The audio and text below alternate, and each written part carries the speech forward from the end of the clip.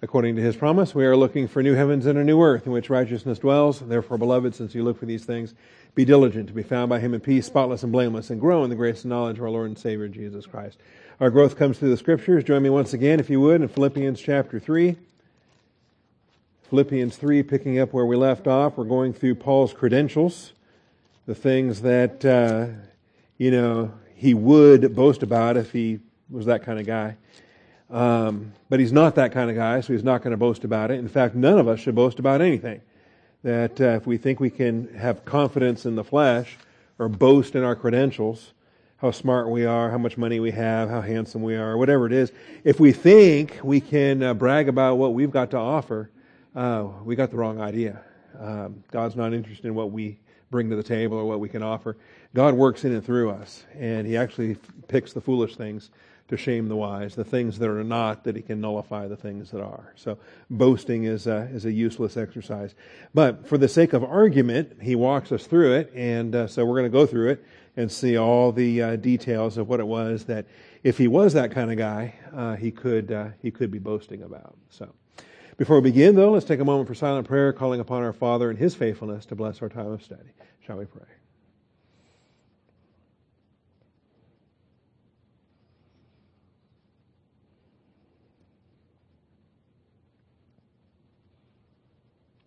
Most gracious Heavenly Father, we do thank You for this evening and the truth of Your Word, the blessing we have to assemble together. And we call upon Your faithfulness, Father, to open the eyes of our understanding. Bless us with the truth of Your Word this evening. We thank You and praise You in Christ's name. Amen. All righty. Let's take a moment for Q&A. If we have some questions, microphone runner is ready to go, and Bill's not here tonight, so we won't give him our first question. We'll give Kevin the first question. We'll go with that.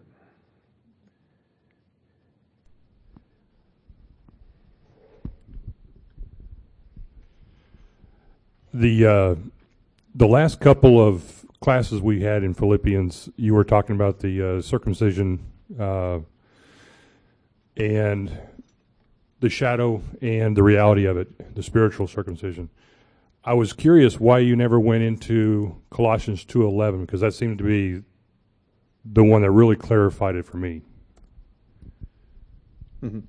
Probably should have. There you go. In Him you were also circumcised with a circumcision made without hands, in the removal of the body of the flesh by the circumcision of Christ. Well, there you go. Great verse. All righty. Thank you for that.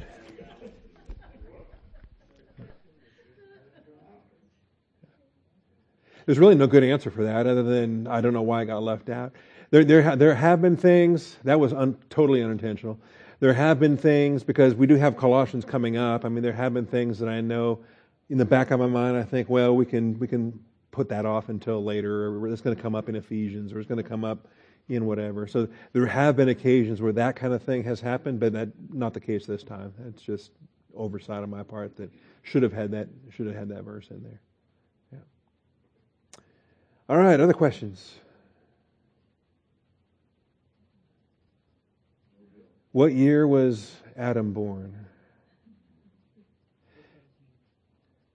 Well, Archbishop Usher says 4004 BC. That's right, and I don't hold to that date. But you might be praying. There's a fellow that I met named Nathan, and he's been doing some research on the Septuagint and on the Masoretic manuscripts, and I just met him yesterday and on email.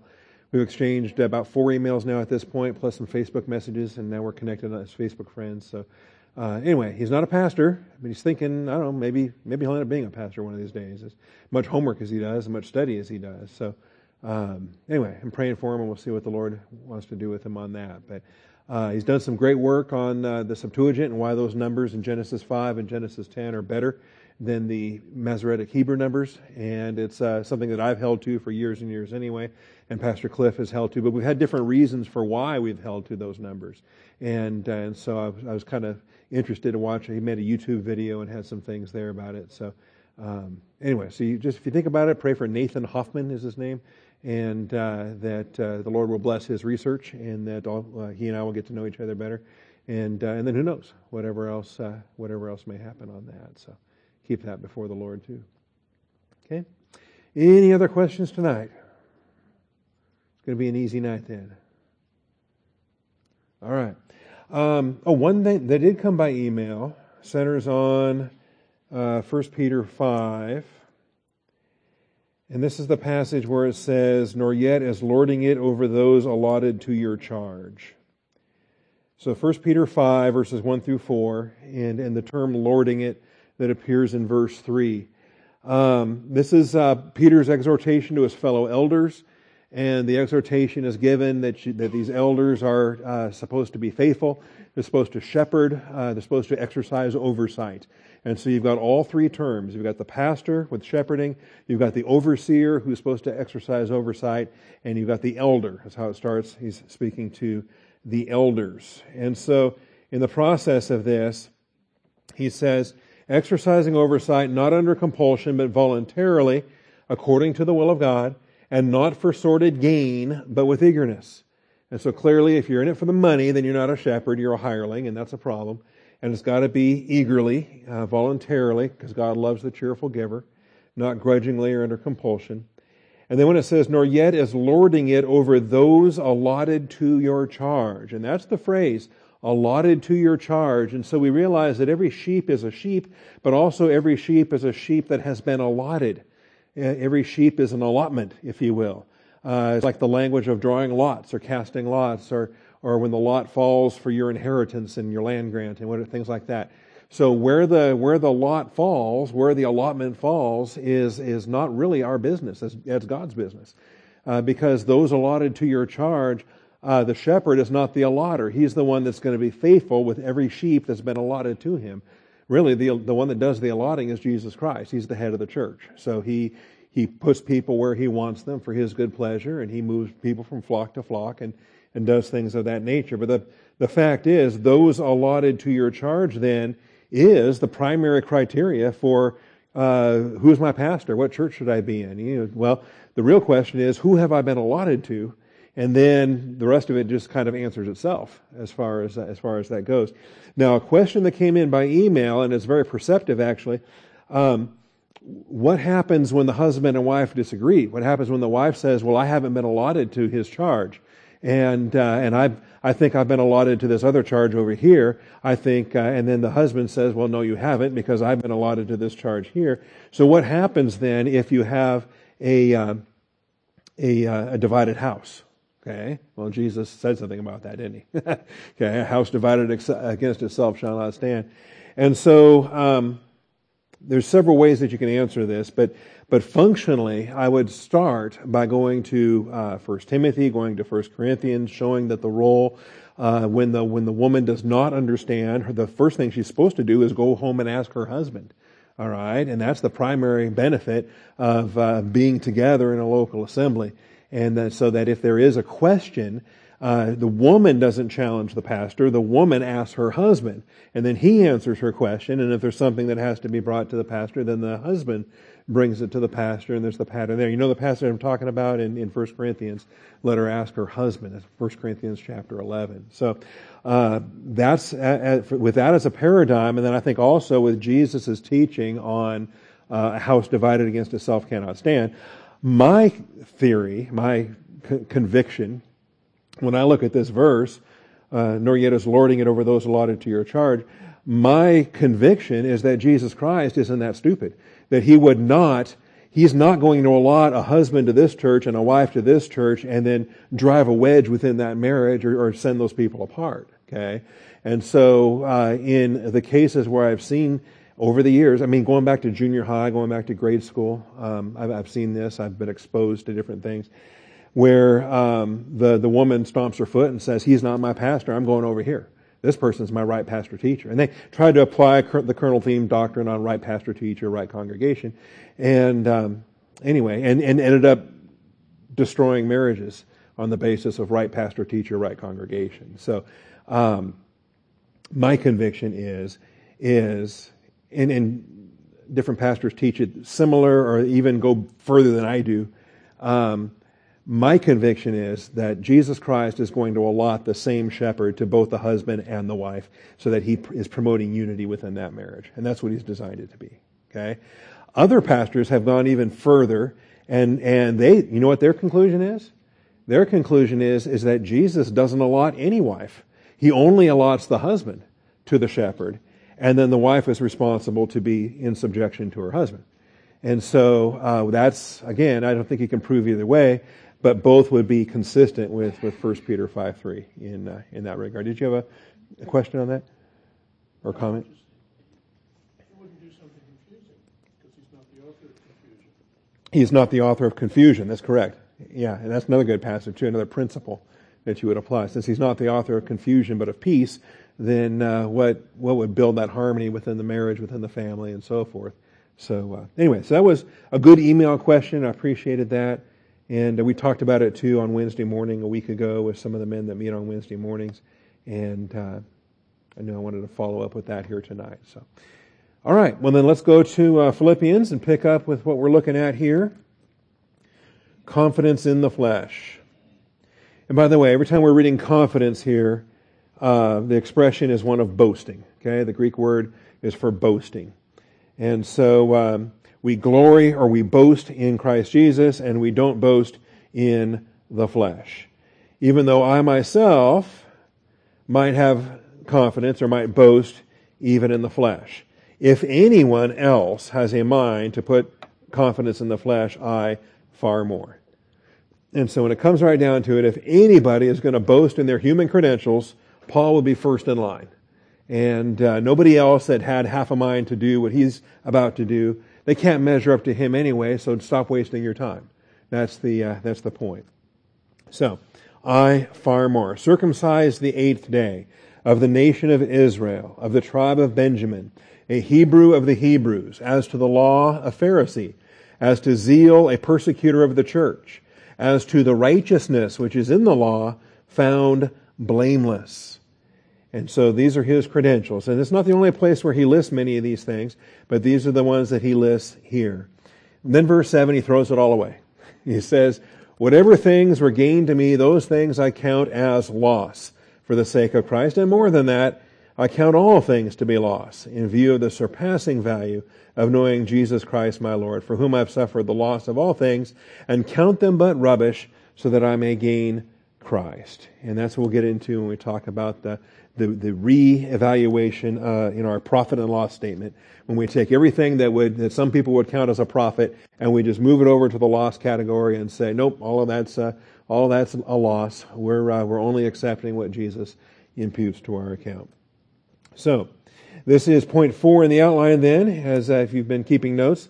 If there's any saint, Old Testament or New Testament saint, who could boast in the flesh, it would be Saul of Tarsus could outboast any Old Testament saint, and the Apostle Paul can outboast any New Testament saint, and he's got both sides covered as far as that goes. All right, he can outboast them all related to that. It's like back in my days as a waiter, we'd have contests for who sold the most strawberries during strawberry season at Coco's restaurant when we had strawberry season every year. And there was a $100 prize for the number one seller. And the manager was personally guaranteeing it. And he had a prize for the day shift, and he had a prize for the evening shift. And I did everything I could to win both prizes. That was the pulling double shifts and working days, working nights, and almost did it one year.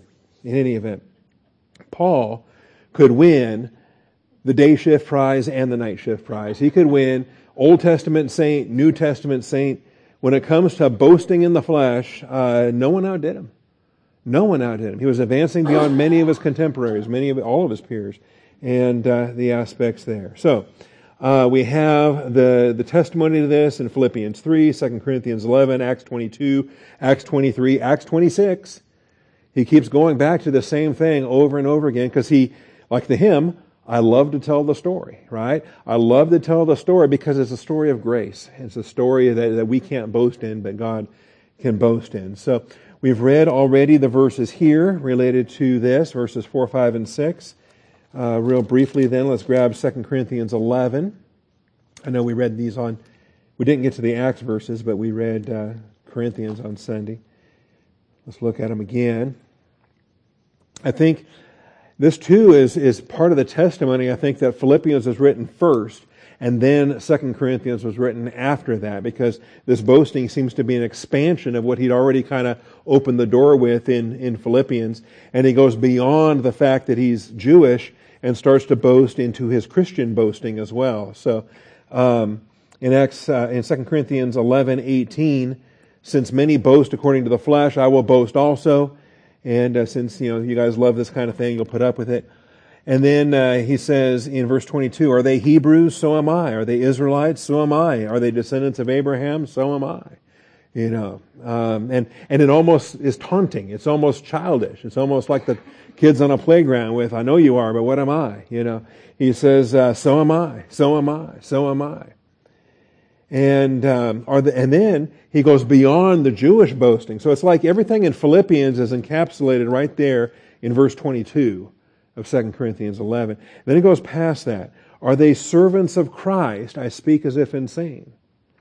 Because all the Jewish boasting in the world, none of them are servants of Christ. In their legalism, they're servants of themselves. But in the New Testament reality now, he says, okay, we can boast on this side of things too. I more so. In far more labors, in far more imprisonments, beaten times without number, often in danger of death. And all of these things he's listing as church age credentials, things to be boasting in. And here too, he's going to brush them off and say, apart from such external things, verse 28, there is daily pressure on me of concern for all the churches. Who is weak without my becoming weak? Who is led into sin without my intense concern? And so he's the weakest guy in the church. He's the weakest guy in a dozen churches because he's sharing the weakness of all those churches. So if I have to boast, I will boast of what pertains to my weakness. And this is really church age boasting here. This is the boasting for a New Testament saint on the New Testament side of things. The Old Testament didn't have anything like it. Believers in the Old Testament, they were not baptized in union with Christ. They were not mystically in union with one another in a corporate body. They just happened to be, fellow believers in whatever Jew or Gentile context they were in. And even if, you had a Jewish believer from the tribe of Benjamin and a Jewish believer from the tribe of Naphtali and a Gentile believer from Babylon or whatever, they were all saved. They all had eternal life. But none of them were members one of another. None of them were mystically united together in a corporate body. That didn't exist until the church. And so the idea that a believer could be weak, yeah, they could be weak, but their fellow believer was not going to be weak with them, was not going to identify with them. It's not like when one member suffers, they all suffer. When one member rejoices, we all rejoice. So, you understand what I'm saying? Am I making sense? That what we take for granted today in the body of Christ didn't exist in the Old Testament. And so this kind of boasting wouldn't be possible for an Old Testament saint related to that. All right, so those are the two examples there, for an Old Testament saint, for a New Testament saint. And then in the different trials here, in these chapters here in Acts 22, 23, 26, we have these statements. And more background, and these are little glimpses. You have to really put them all together to get the whole picture. In Acts 22, when he's standing in this first defense, before the mob, if you will, and we can even back up to the end of chapter 21. So in verse 37, so 21:37, as Paul was about to be brought into the barracks, he said to the commander, "May I say something to you?" And he said, "Do you know Greek?" Then you're not, when somebody speaks to you in Greek and it just, wow, didn't know you knew Greek. Okay. And you speak Greek then. Okay, then you're not the Egyptian who some time ago stirred up a revolt and led 4,000 men of the assassins out into the wilderness. Okay? Paul says, nope, not me. Okay? But curious though, isn't it? I mean, what was the centurion expecting? What was this official expecting, given the uproar, given the how furiously they wanted Paul dead? Clearly, he's got to be public enemy number one. He's got to be the worst, bandito that ever come along. Paul says, nope, that's not me. He says, I'm a Jew of Tarsus in Cilicia, a citizen of no insignificant city.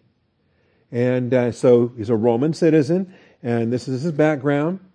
And yes, he's fluent in Greek. He's very Hellenized, as anyone would be, born in Tarsus. I beg you, allow me to speak to the people. And so when he had given him permission, Paul, standing on the stairs, motioned to the people with his hand. And when there was a great hush, I wish I could do that, just motion with a hand and just hush. Yeah. President Trump did that a couple weeks ago. He just said, hush. And the person hushed. And then he spoke to them in the Hebrew dialect. He spoke to them in the Hebrew dialect, saying, brethren and fathers. And so we're going to talk about the Hebrew dialect here shortly. Brethren and fathers, hear my defense, which I now offer to you. And when they heard that he was addressing them in the Hebrew dialect, they became even more quiet. And he said, I am a Jew, born in Tarsus of Cilicia, but brought up in this city. So even though he was born there, he got here as fast as he could, right? He was born in Tarsus, but his parents brought him probably as a young child, probably at 4 or 5, very young age, because they recognized this kid's genius and he needs to sit at the feet of Gamaliel. You don't get into that school just automatically, all right? But he had the chops to get there, and they took him there. And so born in Tarsus of Cilicia, but brought up in this city, educated under Gamaliel, strictly, according to the law of our fathers, being zealous for God, just as you all are today. So it's slightly amusing, in fact, that the very zeal, the very attitude that he can boast in, that he can say, yep, that's part of my past, right? It's the same kind of zeal now that wants him dead. It's the same kind of zeal now that views him as the enemy, that now in their pride and their arrogance, they're directing against him. And so, being zealous for God, just as you all are today. I persecuted this way. That's what Christianity was called at first, was called the way. As Jesus is the way, the truth, and the life. And that followers of the way, most of them were Jewish to start with, but they realized that there was a whole new stewardship that was being unveiled, and they called themselves the way. I persecuted this way to the death, binding and putting both men and women into prisons. So everything they're doing to him right now, he's been there, done that.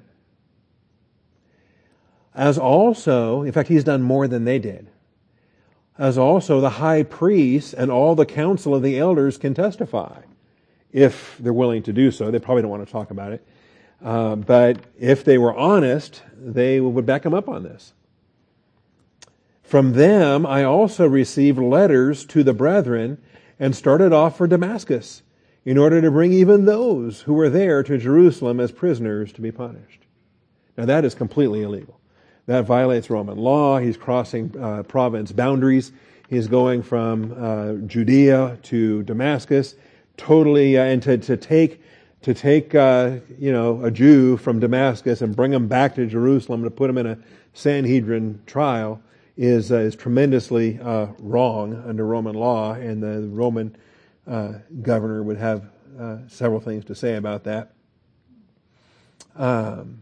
In any event, so the letters that he had, if he was to lay them before the Roman officials, would get the Sanhedrin in trouble.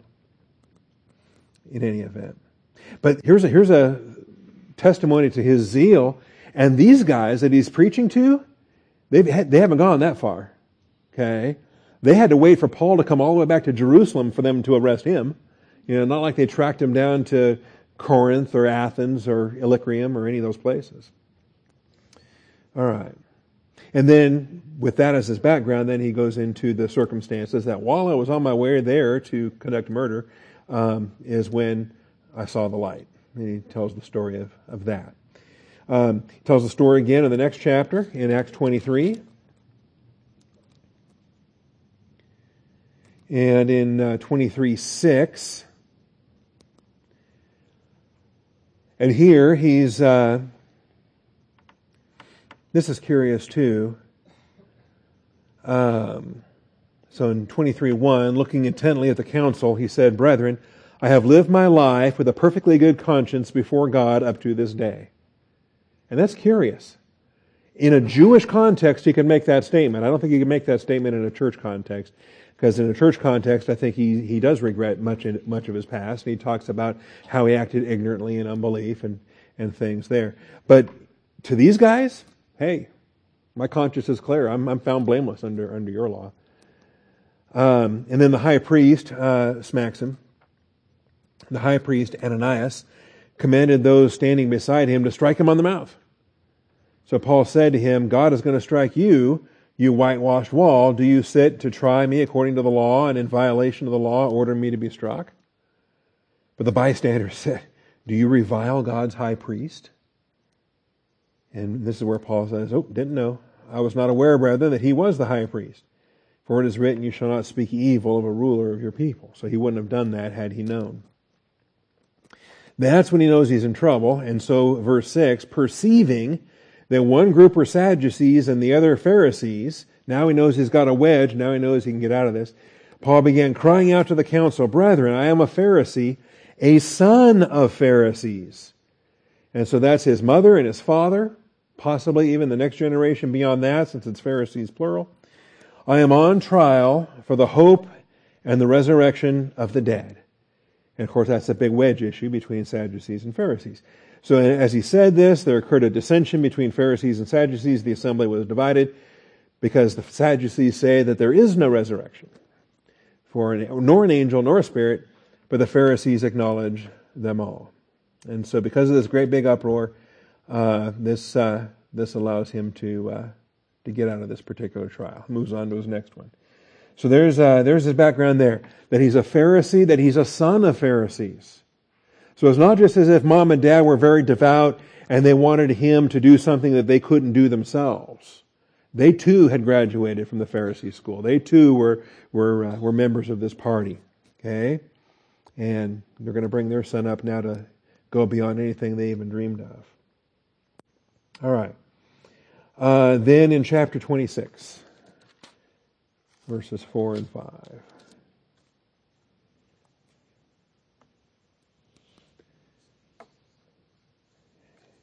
All right.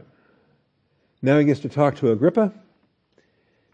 And he's happy to be there, actually. He says in verse 2, in regard to all the things of which I'm accused by the Jews, I consider myself fortunate, King Agrippa, that I am about to make my defense before you today, especially because you are an expert in all customs and questions among the Jews. Therefore, I beg you, listen to me patiently. So then, all Jews know my manner of life from my youth up. So they know who he is. They know who his parents are. They know who his rabbi was. They know he's legendary among these schools. You know, you can't imagine as much as they thrived in their academic achievement, and so forth. A student like Saul of Tarsus, he made a name for himself.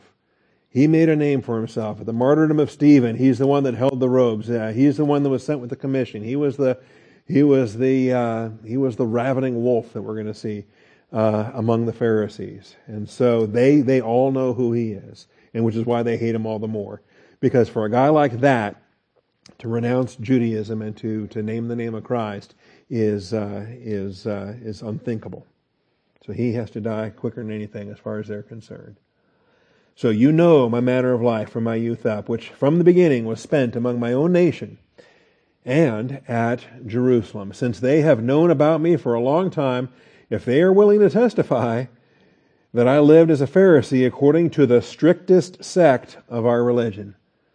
Harder to be a Pharisee than to be a Sadducee or to be an Essene or to be one of the other groups, the Sicarii, or what do they call those? The Zealots. More zealous than the Zealots. If you can out-zealot the Zealots, that's pretty good, and the Pharisees did. So now I am standing trial for the hope of the promise made by God to our fathers. And he says, hey, I'm standing on the Scriptures. This is the same thing our fathers stood for. If you want to search the Scriptures, you're welcome to. So these are the little glimpses of the things he could boast in, of the strictest sect. Number one in his class, advancing beyond his contemporaries. And so When you get down into the same chapter, he gives more details in... So it talks about the hope of our fathers, verse 7, the promise to which our 12 tribes hope to attain as they earnestly serve God night and day. Notice 12 tribes, none of them are missing. That mythology of the 10 lost tribes is stupid. Okay? As they earnestly serve God night and day. And for this hope, O king, I am being accused by the Jews. Why is it considered incredible among you if God raises the dead? So then I thought to myself that I had to do many things hostile to the name of Jesus of Nazareth. And this is just what I did in Jerusalem.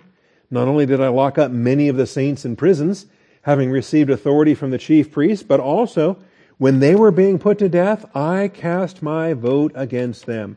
That phrase right there, underline that, mark that right there, 26:10. Because not every member of the Sanhedrin was a voting member of the Sanhedrin. All right? To be eligible to be a voting member, that's extraordinary. And at his age especially, extraordinary. And by the way, he had to have been a married man to be a voting member of the Sanhedrin. So all the circumstances of his divorce, he never mentions in any of his writings, but I think it's clear, we talked about this in 1 Corinthians 7, that he was a single man that had not always been a single man in the application there. All right. And so I punished them. I cast my vote against them. As I punished them often in all the synagogues, I tried to force them to blaspheme. And being furiously enraged at them, I kept pursuing them even to foreign cities. All right. So here's what he can boast in. And he can outdo everybody. Now, as far as the details are concerned, we start with circumcised the 8th day. Circumcised the 8th day indicates that Saul was born into an observant home. An observant home. That is, they followed the law, they observed the customs, they practiced the rituals. An observant home. If a Jewish family was not observant, then they were typically called dogs. They were called Gentiles. They were called sinners. All right? That you might as well be a Gentile since you're such a sinner. You're not observant. And this is what Jesus had to deal with when they accused him of eating with tax collectors and prostitutes and sinners and so forth. Born into an observant home. And we've already read Philippians 3:5, Acts 23:6. A couple of other passages I think that go well with this include 2 Timothy 3:15 and Galatians 2:16. Other passages where he gives little glimpses and he gives little hints about his own childhood, as it were. But when you're born into an observant home, that means you've got a head start. That means before you're old enough to know better, you're already being saturated with customs, practices, traditions. You realize, you know what, our family is different from other families. You know, we go to church on Sundays. We do things differently. We pray before we eat. And it's just shocking when you first get exposed to things. You're over at a friend's house and they didn't pray before they ate. And you were afraid to eat anything because nobody had prayed yet. And you realized, oh, this is not a Christian home, or this is not a home where they pray before they eat. And you realize they do things different here than they do in my home, kind of a thing. So there's a benefit to that. There's an absolute benefit to that, and thank God for that. 2 Timothy 3:15, when he's talking to Timothy, because this is how Timothy grew up. From childhood you have known the sacred Scriptures. How do you know Scriptures before you're saved? I think God's common grace exposes you to them when you're sanctified by believing parents. 2 Timothy 3:15. So when he says, all who desire to live godly in Christ Jesus will be persecuted, things are going to get worse. But you, however, continue in the things you have learned and become convinced of, knowing from whom you have learned them, and that from childhood you have known the sacred writings, which are able to give you the wisdom that leads to salvation through faith which is in Christ Jesus. From childhood. And so there's value. There's value in a young person's life as they're exposed to these things, as they're growing up in a biblical home, as they're saturated with traditions and they observe these things. See, no, don't get me wrong. It doesn't save any kid. No kid is automatically saved because their parents are saved. But there is a benefit and an advantage that even longer than your waking memory, you've always been a part of a Christian home. And so you come to learn the Scriptures, and you learn the Bible verses, and you learn the songs, and you learn the practices, and you learn, how to do church. You learn the culture, and then the gospel is preached, and you realize, oh, wait a minute, I need to trust Christ if I'm going to be a part of this family for real. See? And that's what it's about. And so when we see this, when Paul talks about this, from childhood you have known. Think about this. He's talking? I think he's addressing Timothy and Timothy's specific circumstances, but might there not also be a reflection for his own childhood? If he was a Pharisee and the child of Pharisees, what kind of home did he grow up in? Hey, if your mom is a Pharisee and your dad is a Pharisee, wow. Talk about tough parents. Okay. Get a little bit of a break maybe if mom's a Sadducee or something. I mean, come on.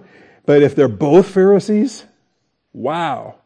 You cannot play one off against the other, because those two are both going to outdo each other in keeping you strict. See? So from childhood you've known this. I think to me it's clear. It is unthinkable that Paul was not saved in his youth, that he was steeped in this from his youth, that the Damascus Road was not the event of his salvation, it was the event of his conversion from Old Testament to New Testament saint in the realities there. All right, so we have that clue. And then Galatians 2:16, when Paul talks about getting saved. Galatians 2:16, and then a verse even earlier than verse 16, where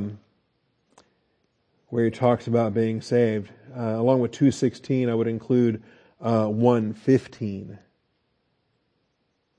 1:15, where we talk about his salvation. But in Galatians 2, verse 15, it says, "We are Jews by nature and not sinners from among the Gentiles. Nevertheless, knowing that a man is not justified by the works of the law, but through faith in Christ Jesus, even we have believed in Christ Jesus, so that we may be justified by faith in Christ, and not by works of the law. Since by works of the law no flesh will be justified." You remember this? We taught this in the Galatians class. This is Paul rebuking Peter. And he's saying, how did you and I get saved, Peter? We got saved by grace through faith. And they got saved. They got saved the only way you can get saved. And so it was a rebuke on Peter, who tried to get legalistic with the Judaizers and was hypocritical about it. All right.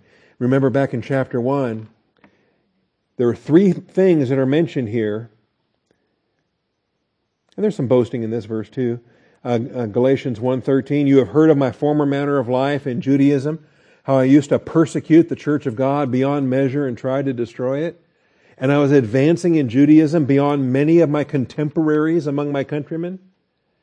This is what happens when you're still in school, but you're already you're an undergrad, but they're giving you assignment as if you're a grad student, or you're a high school student, but they're treating you as if you're a PhD already. And it's like Daniel. He graduated school and he was better than all the wise guys that had been on the job for decades. And so here he is advancing beyond many of his contemporaries, being more extremely zealous for my ancestral traditions. How do you outdo a zealot? You become an extreme zealot. And how do you outdo the extreme zealot? You become more extremely zealous for the ancestral traditions. Okay? And it looks to me like, he's multiplied this 3 times over.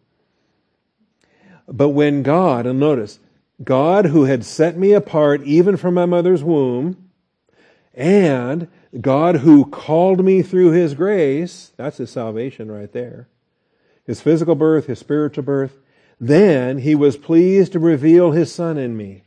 3rd event. The Damascus Road was the 3rd event, and it was not His salvation event. His salvation event was the second event there. Called me through His grace. Was pleased to reveal His Son in me, so that I might preach Him among the Gentiles. This is His calling as a church age apostle. His calling to go from being an Old Testament saint to a New Testament saint. All right, more things to boast in. So, circumcised the eighth day indicates that Paul was born into an observant home. So, boasting in the flesh, he started at birth. All right, started on day 8. He was law observant. And then we have a triple expression here. Nation of Israel, tribe of Benjamin, Hebrew of the Hebrews. We have a Trinitarian expression of superlative Jewish character. A Trinitarian expression of superlative Jewish character.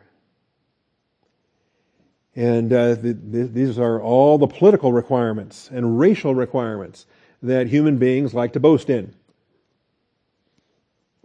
Human beings will boast in them, and human beings will assign these for discrimination, racism, hatred, things of that nature. When human beings decide that they're going to be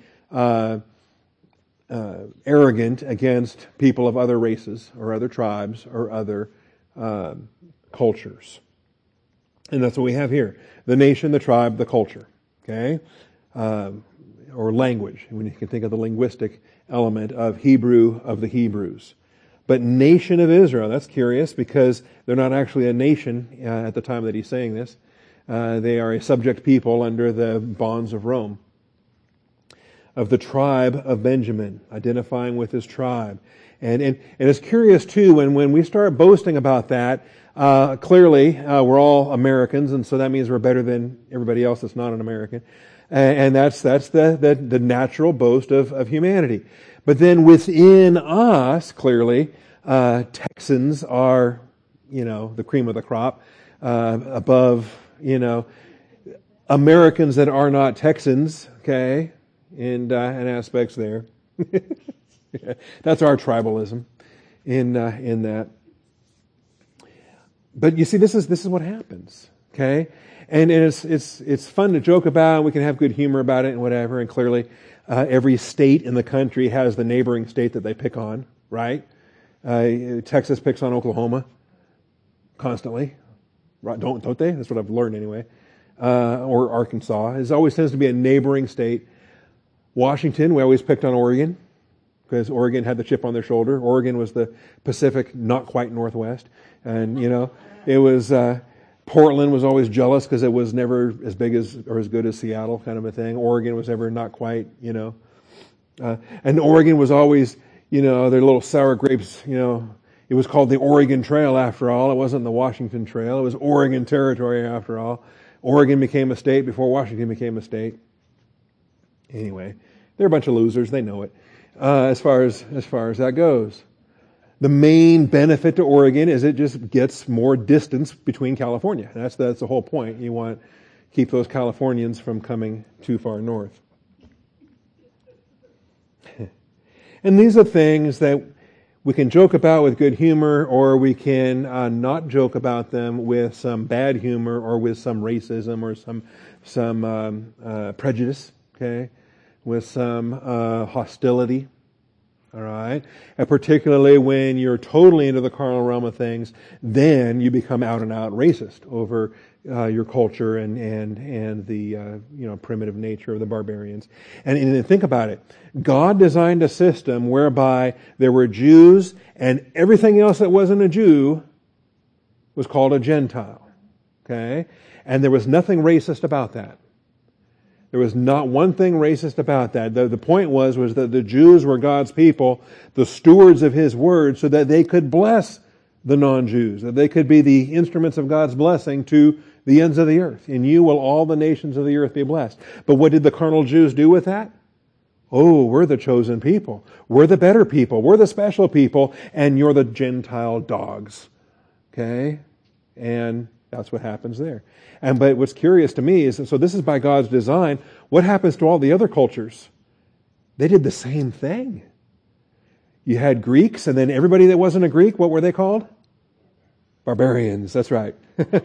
And then you have the Romans, and everybody that wasn't a Greek or a Roman, barbarians. Yeah, they just they grafted themselves into the Greek arrogance.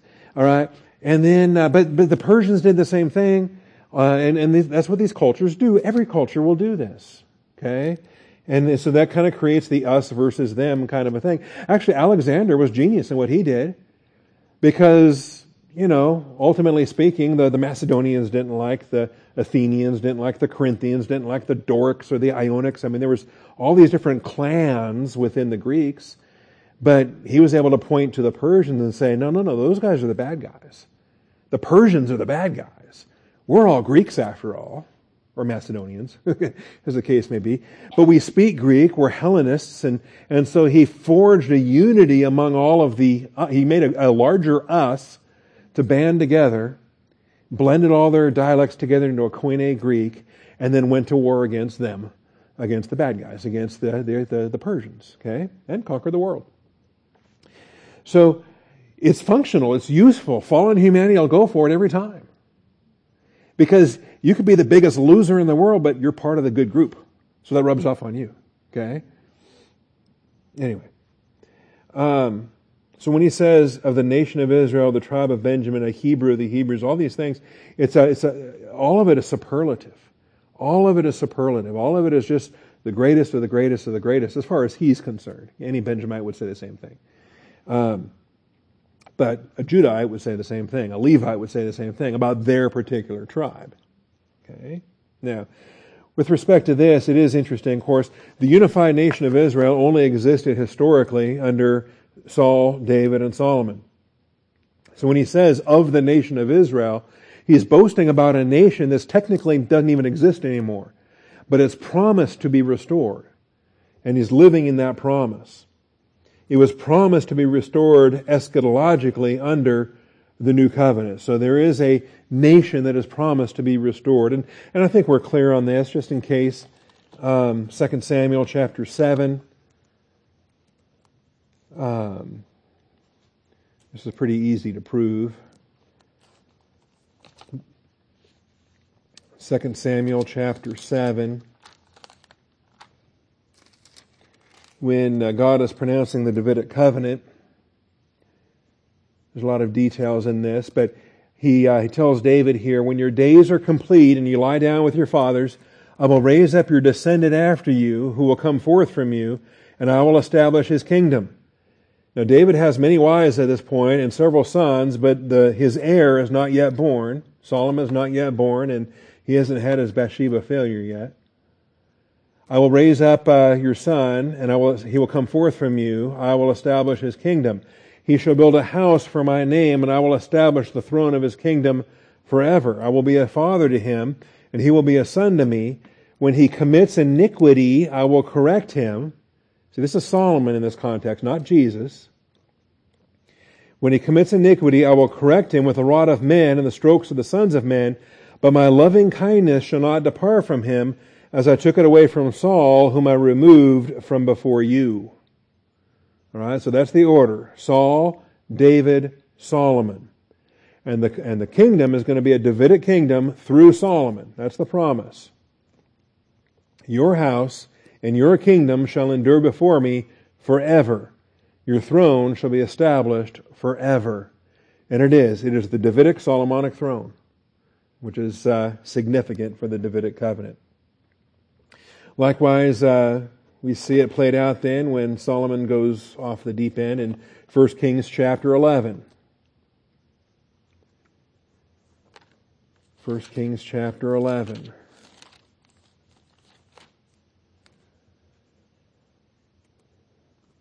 Now, you can read the first 8 verses if you like. They're pretty ugly. But when Solomon was old, his wives turned his heart away.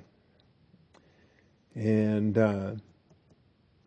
Solomon loved many foreign women, along with his first wife, the daughter of Pharaoh, and this. He had 700 wives, princesses, and 300 concubines, and his wives turned his heart away. And Anyway, he goes to idol worship. He starts worshiping these false gods. He's doing all this evil. He builds high places for Chemosh, for Moab, all this stuff. All right, so verse 9. The Lord was very angry with Solomon because his heart was turned away from the Lord, the God of Israel, who had appeared to him twice. Really, Solomon dies the sin unto death. Okay, but that does not void the Davidic covenant. And it does not void, God is, even though he's angry, he has mercy for the sake of David. That's spelled out here. And so God had appeared to him twice and had commanded him concerning this thing that he should not go after other gods, but he did not observe what the Lord had commanded. So the Lord said to Solomon, because you have done this, and you have not kept my covenant and my statutes, which I have commanded you, I will surely tear the kingdom from you and will give it to your servant. There's going to be civil war. And the kingdom is going to be rent apart. The unified nation of Israel only lasted through Saul, David, Solomon. Okay? Nevertheless, I will not do it in your days for the sake of your father David, but I will tear it out of the hand of your son. So Solomon dies, Rehoboam becomes king, and first thing that happens, Jeroboam splits the kingdom and takes 10 tribes away from Rehoboam. All right. However, I will not tear away all the kingdom, but I will give one tribe to your son for the sake of my servant David and for the sake of Jerusalem, which I have chosen. And guess what one tribe that is? Benjamin. It's the tribe that Saul is boasting about, that Paul is boasting about. Okay? He's from the faithful tribe. He's from the faithful tribe. All right. So the unified nation of Israel only existed historically under kings Saul, David, and Solomon. And yet it's this first item on his boast of the nation of Israel, of the tribe of Benjamin, the Hebrew of the Hebrews. Okay?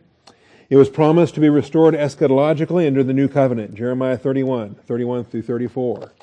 And we should be familiar with this because we taught it in the Jeremiah series. Behold, days are coming, declares the Lord, when I will make a new covenant. And who's the new covenant with? With the house of Israel, with the house of Judah. That's the northern kingdom and the southern kingdom. And they're promised they're going to be reunited. They're going to be restored. Not like the covenant which I made with their fathers in the day I took them by the hand to bring them out of the land of Egypt. Verse 33, this is the covenant which I will make with the house of Israel after those days. Notice, after he opens up talking about Israel and Judah, he then unifies them and he calls them simply the house of Israel after those days. They're going to be a single house when Jesus returns. All 12 tribes united again. I will put my law within them, and on their heart I will write it, and I will be their God, and they shall be my people. And this is what they have to look forward to. They will not teach again each man his neighbor and each man his brother, saying, know the Lord, for they will all know me, from the least of them to the greatest of them, declares the Lord. And, of course, Saul of Tarsus was hell-bent on becoming the greatest of them. For I will forgive their iniquity, and their sin I will remember no more. This is what they have to look forward to. All right. National sin, by the way, not personal sins. Now here Paul uses genos rather than ethnos because the Jews remain the chosen race but are presently without a nation. So they are a nation without a nation. They are a race without a nation. And so this is what we talk about when we have different vocabulary studies related to genos and ethnos.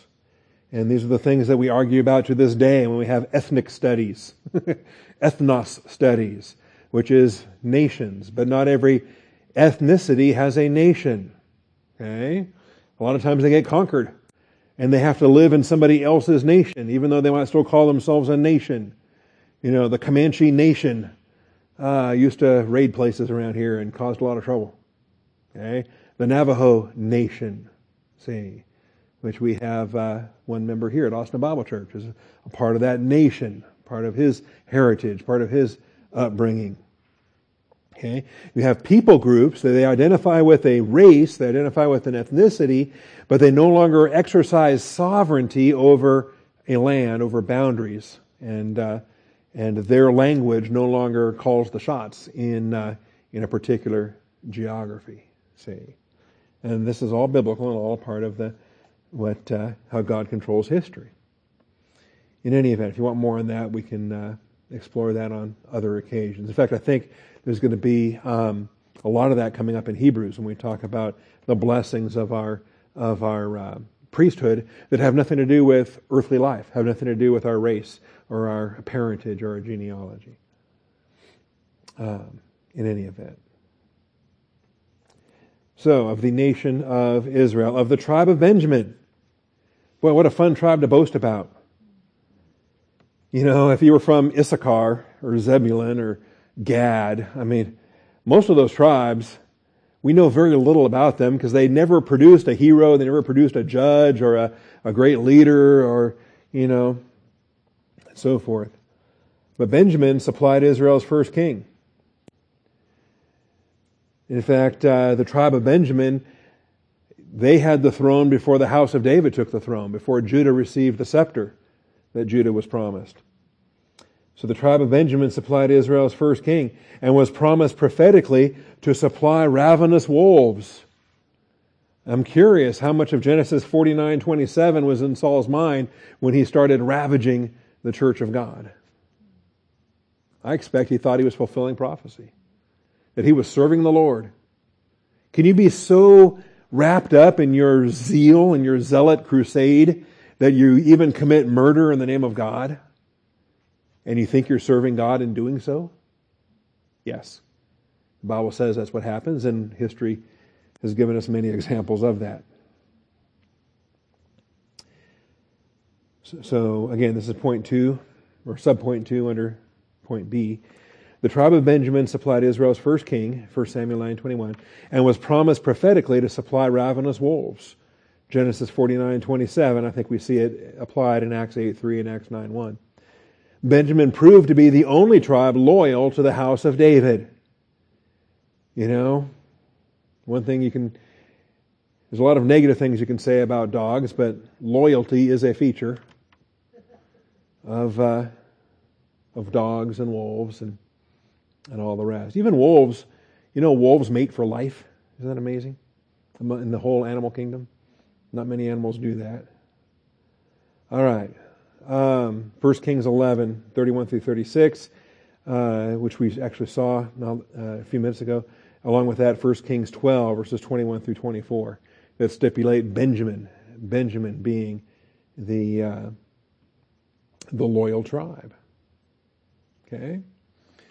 I'm out of time. This is where we'll pick up Sunday, Lord willing, rapture pending. Let me just grab, at first, I want to spend some time with this. Let me grab Genesis and give you something to chew on between now and Sunday. Genesis 49:27.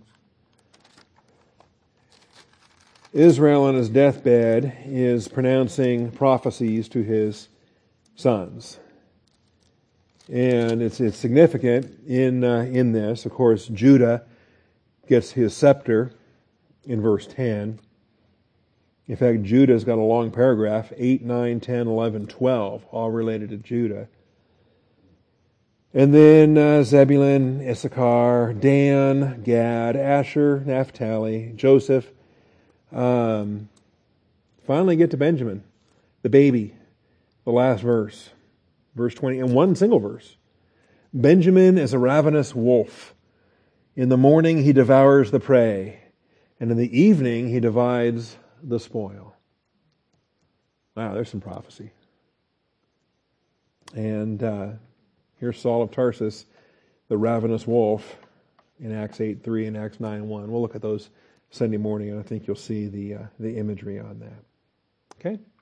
Father, we thank you for tonight. We thank you for your truth. Thank you for your grace and faithfulness. Father, give you the praise and the glory in Jesus Christ's name. Amen.